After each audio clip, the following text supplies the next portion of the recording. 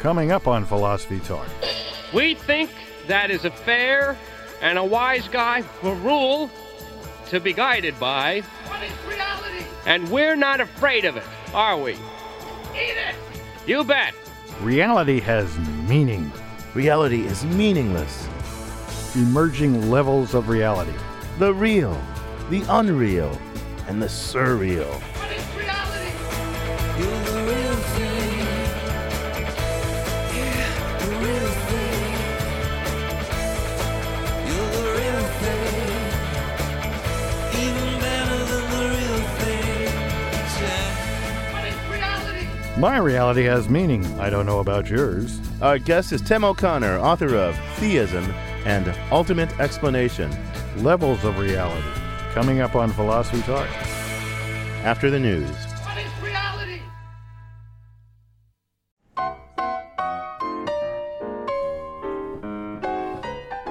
Welcome to Philosophy Talk, the program that questions everything. Accept your intelligence. I'm John Perry. And I'm Ken Taylor. We're coming to you from the studios of KALW San Francisco. Continuing conversations that began at Philosopher's Corner on the Stanford campus. Today, levels of reality. Ken, if you think about it, reality comes in many different levels, each level involving different kinds of things, having different kinds of properties. Some really small, some really big. You know, I imagine that a lot of people, if they started thinking about this, they start thinking about dirt as at the bottom level and things like us, you and me, human beings in the middle level, and at the next level, at the highest level, the sky, because it's really big. Well, philosophers have developed a somewhat more sophisticated way of thinking about it, a bit more abstract. Here are some examples of levels of reality. First, you and I, or at least our bodies, along with tables and chairs and cities and towns and even planets. These are all what philosophers call the level of medium-sized objects. This is the level of reality that we live in. It's what most of our lives are concerned with. It's the sorts of things we can perceive with our senses and talk about and so forth and so on. Now, contrast with that quantum reality. Objects like quarks that we can't see, having properties like spin that most of us don't begin to understand.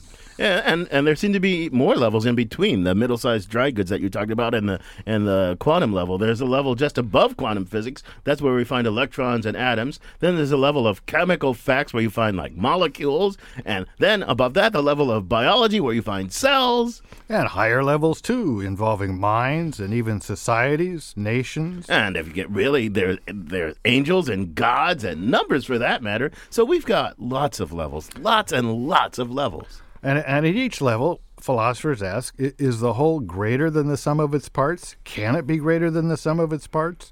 Intuitively, each level has a characteristic kind of object with characteristic kinds of properties. And indeed, a characteristic profession for people who study it, from physicists at the bottom. All the way at the top, you have mathematicians and theologians, for example. Yeah, except even beyond them, according to Aristotle, at the very, very top, philosophers.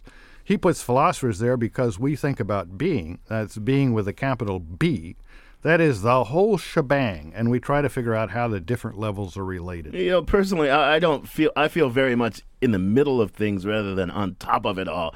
But, you know, I do want to think about how the different levels are related. I'm drawn to reductionism. Well, tell me and everyone else what you mean by that, Ken. Well, first of all, let's set God and angels aside. I'm not sure I believe in them, and I wouldn't know what to say about them if I did anyway. And then there are numbers. I also don't know what to say about those. But all the other levels that we've mentioned seem to me really to be just one big reality, one big physical reality. Facts about chemicals really are just facts about atoms and electrons. And facts about atoms and electrons are just really facts about subatomic particles. And so on for all the other higher levels. They seem to me to just reduce to something lower level and ultimately down to physics. The divisions that we perceive are based on how humans interact with the different phenomena, the tools we use, the interests we have, the budgets we approve.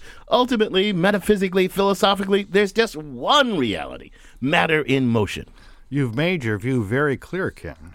Clear, depressing, and mysterious. Me, I don't feel like a complex of quarks or atoms, like I'm just matter in motion. Luckily, there's another theory. It's a competitor to reductionism, and it's called emergence. That's the idea that at each level, in some way, new objects emerge from the ones below, at least under favorable conditions. And when emergence happens, we have truly new kinds of objects, properties, and facts. Now, Ken, what makes you think reductionism, rather than a more human-friendly view like emergence, is true? Well, take an example, biology. Biologists have known since Mendel that something, which they called genes, was responsible for inherited characteristics. But, for a long time, there were debates about whether genes could really be explained by physical and chemical properties, and many biologists thought it could never happen, and they thought that genes were emergent and not reducible. But you know what? With the discovery of DNA and the development of molecular biology, we know that isn't so. The structures that Watson and Crick discovered have allowed scientists to explain how genes work without appealing to anything but the principles and properties of physics and chemistry. And I think it's going to work like that eventually for all these supposed emergent properties. And whenever philosophers see emergence, it will just be another idea in the dustbin called the history of philosophy. Well, so you're pretty confident. You think we'll have a biological understanding of consciousness and all the other mental phenomena? Is it so obvious to you that even makes sense? Well, look, I can't tell you ahead of time just how these reductions will look, but I believe it's true. I believe it with a firm faith. Well, emergence and reductionism, it's a rich topic. Luckily, we have an expert on all of this to help us think about it. Tim O'Connor from Indiana University. And it's not just us talking philosophy. We'd like you to join us as well. The number is 1-800-525-9917. That's 1-800-525-9917. But first, our roving philosophical reporter, Julie Napolin, searches for emergence in a colony of ants. She files this report. At Stanford University, biology professor Deborah Gordon shows me into her lab. Here they are, the little darlings. It's filled with 6-foot-long ant farms, and we watch the bugs crawl around test tubes and bits of food. She spends most of her day observing their behavior. In here, you can see the queen, maybe.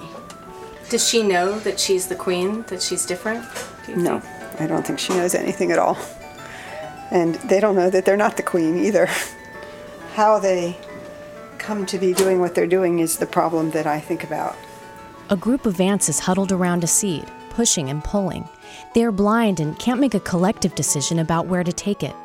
Gordon says this can go on for months. Really, what's most impressive to me about ants is the way that individuals can be so inept and bumble around, and yet colonies can be so successful. Gordon thinks understanding just how ants form a thriving colony without any central command can help us answer questions about how cells interact or neurons fire in our brains. Ants don't accomplish anything through individual talent and intelligence, but instead, because of the way that the behavior of ants within the colony is coordinated. Gordon remembers observing an ant colony build a layer of dirt and twigs around a nest to protect it from the rain. Somehow they start doing that without any ant thinking, well, it's raining, we better get going. Hey guys, come over here, it's time to build up the entrance to the nest. So it's hard to imagine how they could do so much without any individual having goals or some sense of what needs to be accomplished, but that's the amazing thing about ants. It's not as if someone goes out and calls them to come in, because nobody's actually aware of everything that's going on in the colony. Corey Washington is getting his PhD in neurobiology at Columbia. He used to be a philosophy professor, and then one day he discovered ants. That was pretty much the beginning of the end for me in philosophy. Washington realized that ants pose some really big questions about why we value the individual so much in society. We do have, I think, a somewhat exaggerated view of what it means to be an individual. We have this picture that the individual is free and is operating on all this information and has these beliefs and desires that allow the individual to do these independent things. And the individual is clearly much more influenced by their surroundings than most people would like to admit. And so I think the more we see, it's not only that you get intelligence emerging outside of the acts of individuals, but each of the individuals is in turn influenced by the group that they're part of in ways that the individual is just not at all aware of. So in a way, the individual person is like an ant colony. What separates people from ants, says Deborah Gordon, is that we think we know what we're doing. Well, one really important difference between ants and people is that people always have some idea about what they're doing and why. Even if they're wrong, that idea is really important. Whereas ants seem to move around their world and do what they need to do without any sense of why they're doing it. And yet they manage to do really well. You could even say that in some ways they're doing better than we are. Once again, Corey Washington. We have a picture of ourselves as a unified intelligence, but really we're not. We are a bunch of different, our brain consists of a bunch of different areas that may work together as modules. And the idea that there's a unified intelligence coming out is itself kind of an illusion. It's almost an intuitive picture that we have of ourselves that we impose in the world. And that picture really isn't true of ourselves or probably much of anything else. For Philosophy Talk, I'm Julie Napolin. You can listen to the rest of this episode by purchasing it on iTunes Music.